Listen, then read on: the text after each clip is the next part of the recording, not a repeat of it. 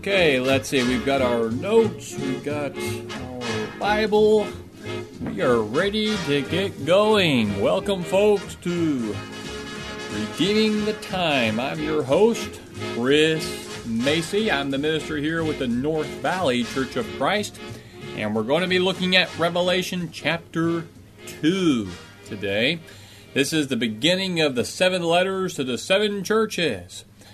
And when we work through these, you're going to notice that there's a pattern that is followed in each one of these letters.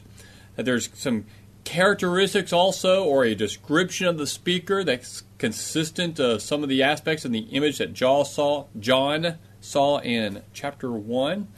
And also notice the relationship between the specific characteristics of the speaker and what is said to the individual church.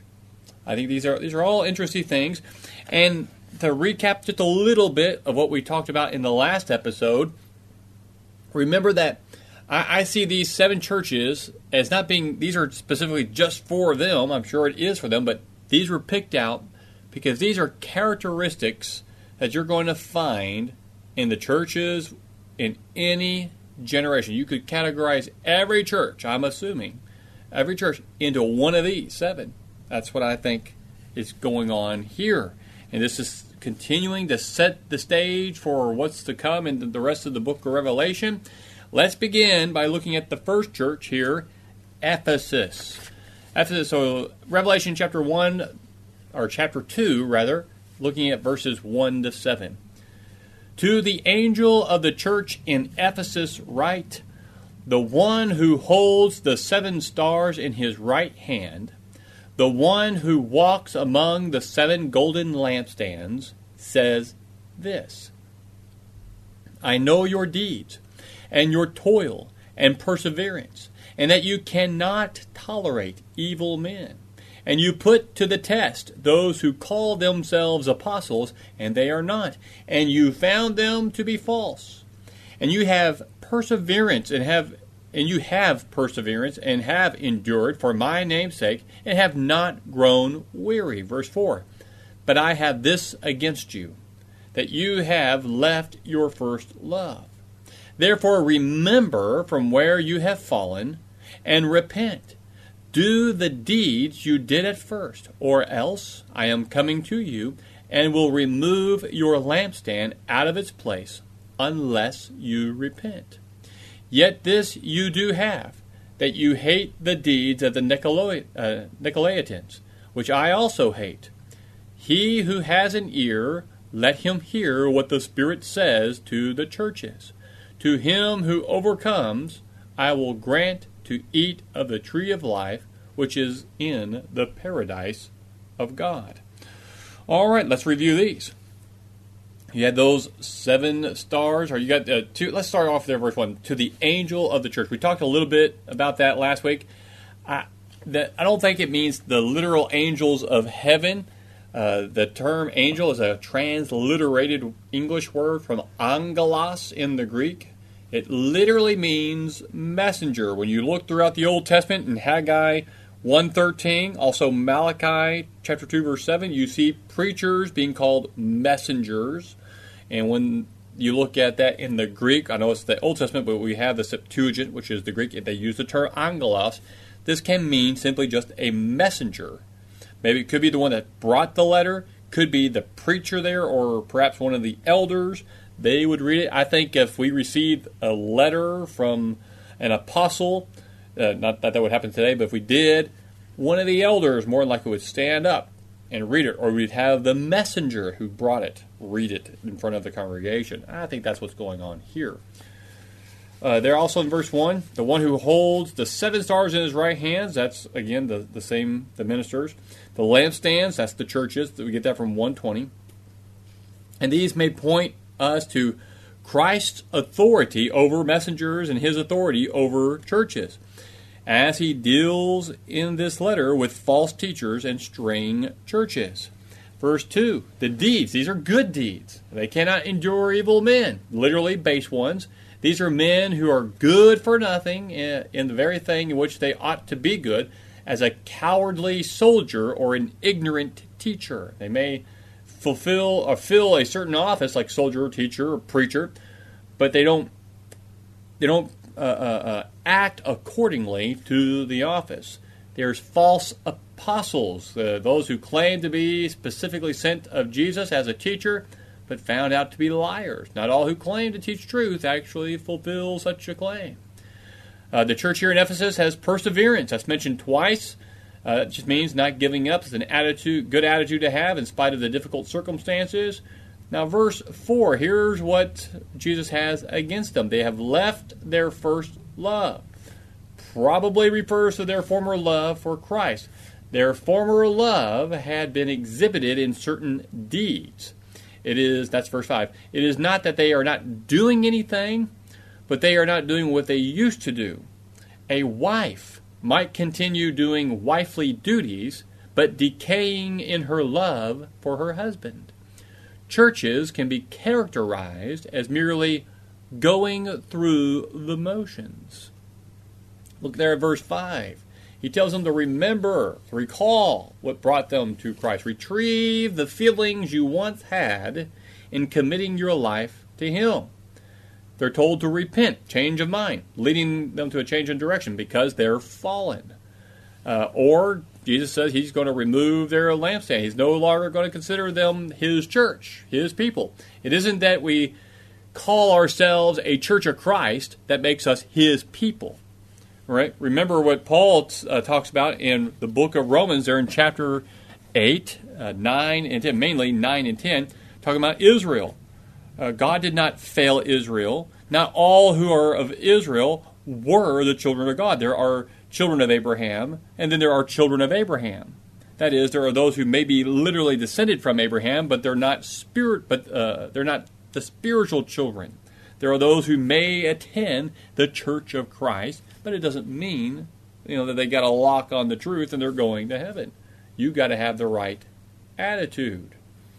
Verse 6. Here's something that he does appreciate of them. They hate the Nicolaitans. Unsure who this group is. It appears that they advocate immorality. We'll see that when we get to verse 15 in the next section. We'll deal with it then. Verse 7. Let him who has an ear hear. We all have ears. The problem comes when we do not use our ears the way God designed our ears to hear. Some folks are not tuned in to spiritual things. These have the information to know what to do, but they refuse to act, like Matthew 7:24-27. And he says, hear what he who has an ear, let him hear what the Spirit says. Well, I know that Christ is speaking. The word Spirit here is capitalized. The New American Standard translators think that this must be the third person of the Godhead. I think this just simply means is that Jesus is putting forth His mind and His heart on this information. Listen to what He's saying, His mind and heart. I think that's how I see that. But you may have a differing opinion. That's all right. And then he says, let him hear what the Spirit says to the churches. To him who overcoming whatever obstacles might have become between them and the Lord. Their ultimate objective of heaven in the Lord. And so those things might be persecution, temptations, things like that. And if they do, He will grant them to eat of the tree of life, which is in the paradise of God. The tree of life takes you back to the garden there in the book of Genesis. It is a symbol of eternal life in the presence of God. Now, how, we usually kind of rush through this, I know, but when we think about this, how do you summarize the description of this church? For me, when I look at this, I see a church that stands for the truth, but they don't do anything. They're almost, they are becoming Pharisaic. They're zealous for law, but slack in reaching out to the lost. They're ritualistic. Oh, they got all the motions down, but the mind and the heart are not in it. not like it used to be. That's what I see happening here. All right, verses 8 to 11. Let's take a look at Smyrna.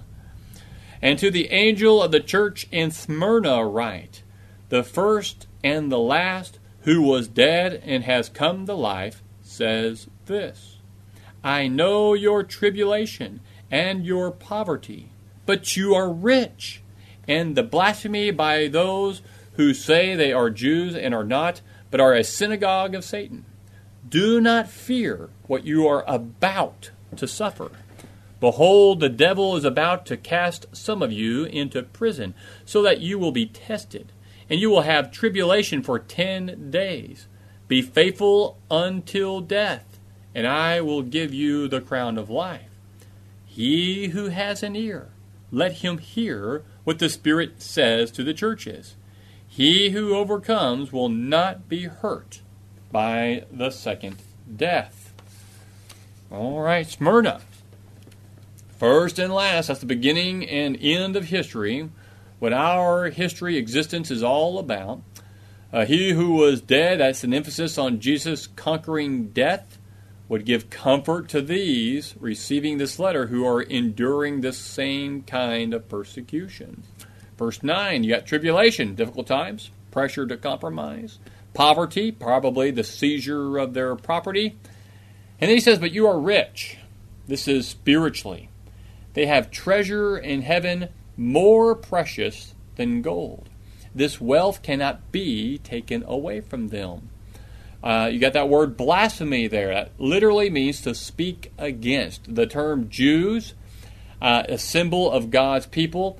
And this is what these claim, but in reality, they are a synagogue, a gathering together of Satan, meaning they belong to Satan and they don't belong to God.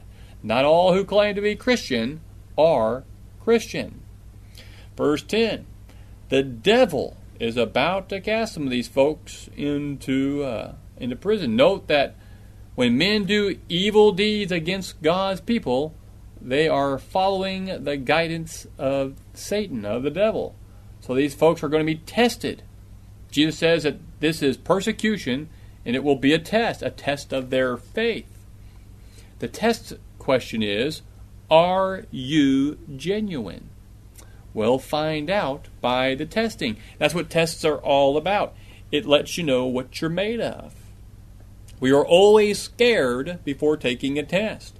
But if you pass the test with flying colors, you always feel good after the fact, right? Not before or during the test, but when you pass it, you feel good. That's why we rejoice in our trials.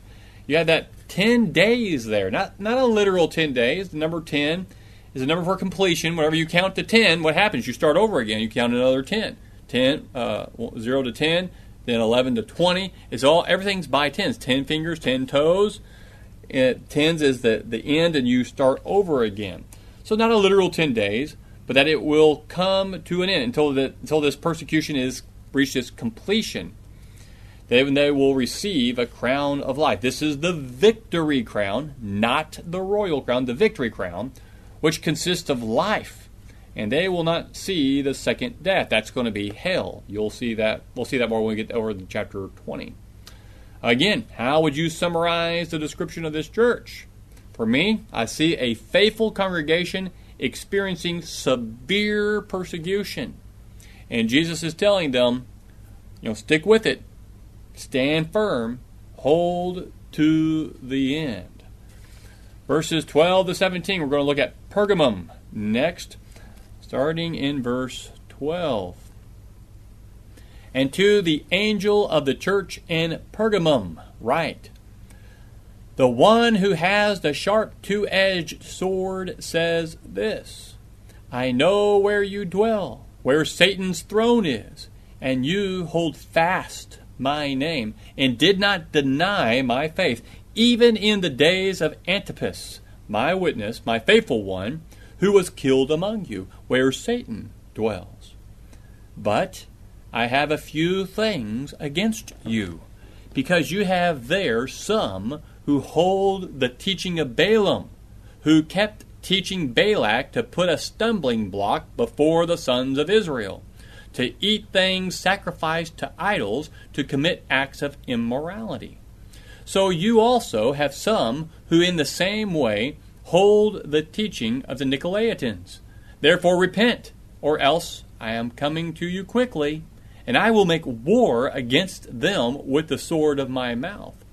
He who has an ear, let him hear what the Spirit says to the churches.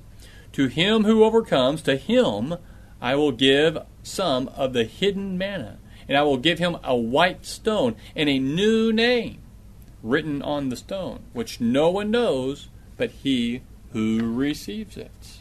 All right, verse 12. You got that sword, symbolic of the word of truth, not the false teachings that's going on within the church. Verse 13, you got Satan's throne. Pergamum was the capital of the province, therefore the center of emperor worship. The altar of Zeus was there. A temple to the divine Augustus, the current emperor, or the former emperor, that was there. The goddess Roma was there, a local god whose symbol was the serpent. In the midst of all of this, there's this one faithful church. We hear about this fella Antipas, one of the Christians who was martyred, called a witness because he testified in behalf of Christ, called the faithful one because he refused to compromise his testimony to truth, and it cost him his life, didn't it? Now some hold, there verse 14, not all the congregation, some hold to the teaching of Balaam. That's from Numbers chapter 31, verse 16, Balaam's counsel, and 25, 1 through 5, for what the Israelites did. What's the problem here? It's compromise. That's what he's getting at. They're compromising. Something's going on. They don't want to, I don't know why their motive is there. Maybe they just don't want to stir the pot, but they're compromising, and it's creating some problems. So Jesus says here in verse 16, I'm going to come to you quickly. Judgment comes sooner than you think. So don't put off repentance. You better change. Because I'm going to make war with the sword, the word of God, will bring judgment to all. And if they hold fast, if they overcome, they will receive the hidden manna. What God gives to eat, contrasted by the things sacrificed to idols, there in verse 14. It is the food that sustained God's people through the wilderness, a symbol of God's provisions for eternity, now hidden, but soon to be revealed. They're going to be given a white stone. White points to holiness, purity. Stone points to durability. May have some idea of selection or choosing, a symbol of eternity. And they're going to be given a new name. A new name given in the Old Testament people indicated a new status or relationship. This symbolizes the Christian's new relationship in eternity. That's what he's talking about there. So again, how would you summarize this church? Well, some have compromised, not holding to the truth. That's the gist of it there. And there are congregations out there even today, in every generation, that do this. They'll look good, but then there's these things, these places where they compromise. That's not good. Now, he's not condemning the whole congregation, but he's letting them know, I'm going to make war with those folks. I know that we have some brethren, and I call them brethren, that are going to what they call the Christian church.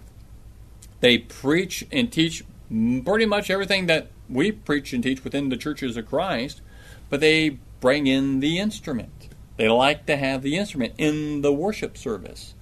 Now, I know some like to say, well, that's vain worship, and they're not right with God, and they're going to go to hell. But we cannot make that judgment call. Is that a sign of immaturity? It sure is. That's not good. And I kind of see this kind of category for them.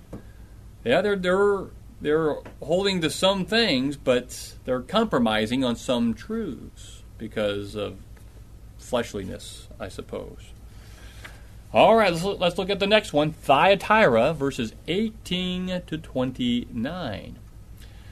And to the angel of the church in Thyatira write, the Son of God, who has eyes like a flame of fire, and his feet are like burnished bronze, says this: I know your deeds, and your love, and faith, and service, and perseverance, and that your deeds of late are greater than at first. Man, that sounds great, right? That sounds like a good congregation. Verse 20, but I have this against you, that you tolerate the woman Jezebel, who calls herself a prophetess, and she teaches and leads my bondservants astray, so that they commit acts of immorality and eat things sacrificed to idols. I gave her time to repent, and she does not want to repent of her immorality. Behold, I will throw her on a bed of sickness, and those who commit adultery with her into great tribulation, unless they repent of her deeds. And I will kill her children with pestilence, and all the churches will know that I am he who searches the minds and hearts. And I will give to each one of you according to your deeds. But I say to you, the rest who are in Thyatira, who do not hold this teaching, who have not known the deep things of Satan, as they call them, I place no other burden on you. Nevertheless, what you have, hold fast until I come. He who overcomes, and he who keeps my deeds until the end, to him I will give authority over the nations, and he shall rule them with a rod of iron, as the vessels of the potter are broken to pieces, as I also have received authority from my Father, and I will give him the morning star. He who has an ear, let him hear what the Spirit says to the churches. All right, verse 18, he has eyes like a flame. Again, this is going back to the description of Jesus. That's penetrating, it's all-seeing. Note also there, verse 23, how he is the one who searches the minds and hearts. That's the eyes of flame. Feet, that burning bronze, that's judgment. Wherever he walks, there is burning judgments. Verse 19, there goes through their deeds and their love and their faith. Deeds are the result of love. Love grows out of faith. Their service is what we do for others in serving Christ. Perseverance, that's endurance. Bravely hold out under the pressure to give in. And their deeds of late are even greater. So they're growing or maturing. But then, verse 20, you got this Jezebel. Reminds us of the wife of King Ahab. Some woman in the congregation who has the nature of Jezebel. Calls herself a prophetess. Claims to speak for God. Leading the bondservants of God astray. They should listen to their master Christ, but these are heading toward this new Jezebel. The original Jezebel led Israel into worship with Baal, right?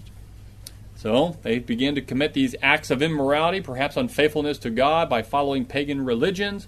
They're eating things sacrificed, compromising with other religions, participating in their rituals. Shouldn't do that.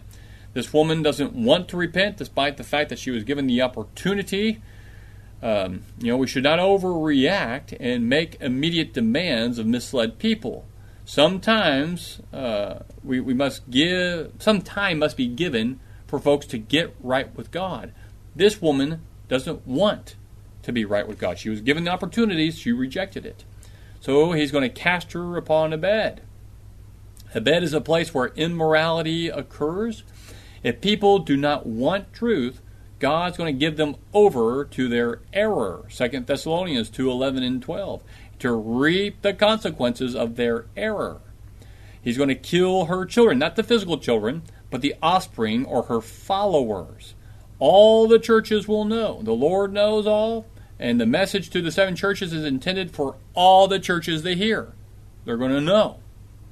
Verse 24, the rest, you can be a Christian in a congregation that's not pleasing to God, and we are ultimately judged individually. But it doesn't, he's just saying, I'm just saying that there's faithful there in the congregation. God's pointing that out. Not all of you are this way, but some are. You had that phrase, the deep things of Satan, that's intimate knowledge of sin. No other burdens placed upon them. The faithful have a responsibility to not tolerate Jezebel, but to hold fast the truth that is found in Christ's Word. And he says in verse 26, keep my deeds, those commands from Christ. The authority over the nations, that's a quotation from Psalm 2, 8 and 9. Christians will share in Christ's inheritance. The nations are those in the world opposed to the people of God, who are ultimately defeated, while God's people will be victorious. The morning star there in verse 28, Jesus is referred to as the morning star in 2 Peter 1:19. But here we have a different Greek term used. Also Revelation 22:16, same Greek expression as here. Star here cannot have the same meaning as the 7 stars. If morning star refers to the first one seen in the heavens and the brightest of stars, it may refer to our resurrected or glorified bodies that we're going to share with Christ. And I'm kind of leaning toward that idea. How would you summarize this, church? Well, I think they're active in their works, but they tolerate false teaching. They are zealous for doing good, but not concerned if they are following the Lord or not. They just, oh, well, that seems like a good thing, and they go along with it. Well, that seems like a good thing. We'll do that too. But they're not thinking or bringing every thought captive to the obedience of Christ as they should. And they're falling away. Not all, but some. And these first few of the four, these first 4 here that we've looked at, these are general truths that we will find in any generation. And next week we're going to look at the next chapter, chapter 3, and close that out and move on to the next part. I hope this is helping you and helping in your study and your understanding. I hope you'll continue to read and study with me as we work through Revelation. See you next time. Thank you.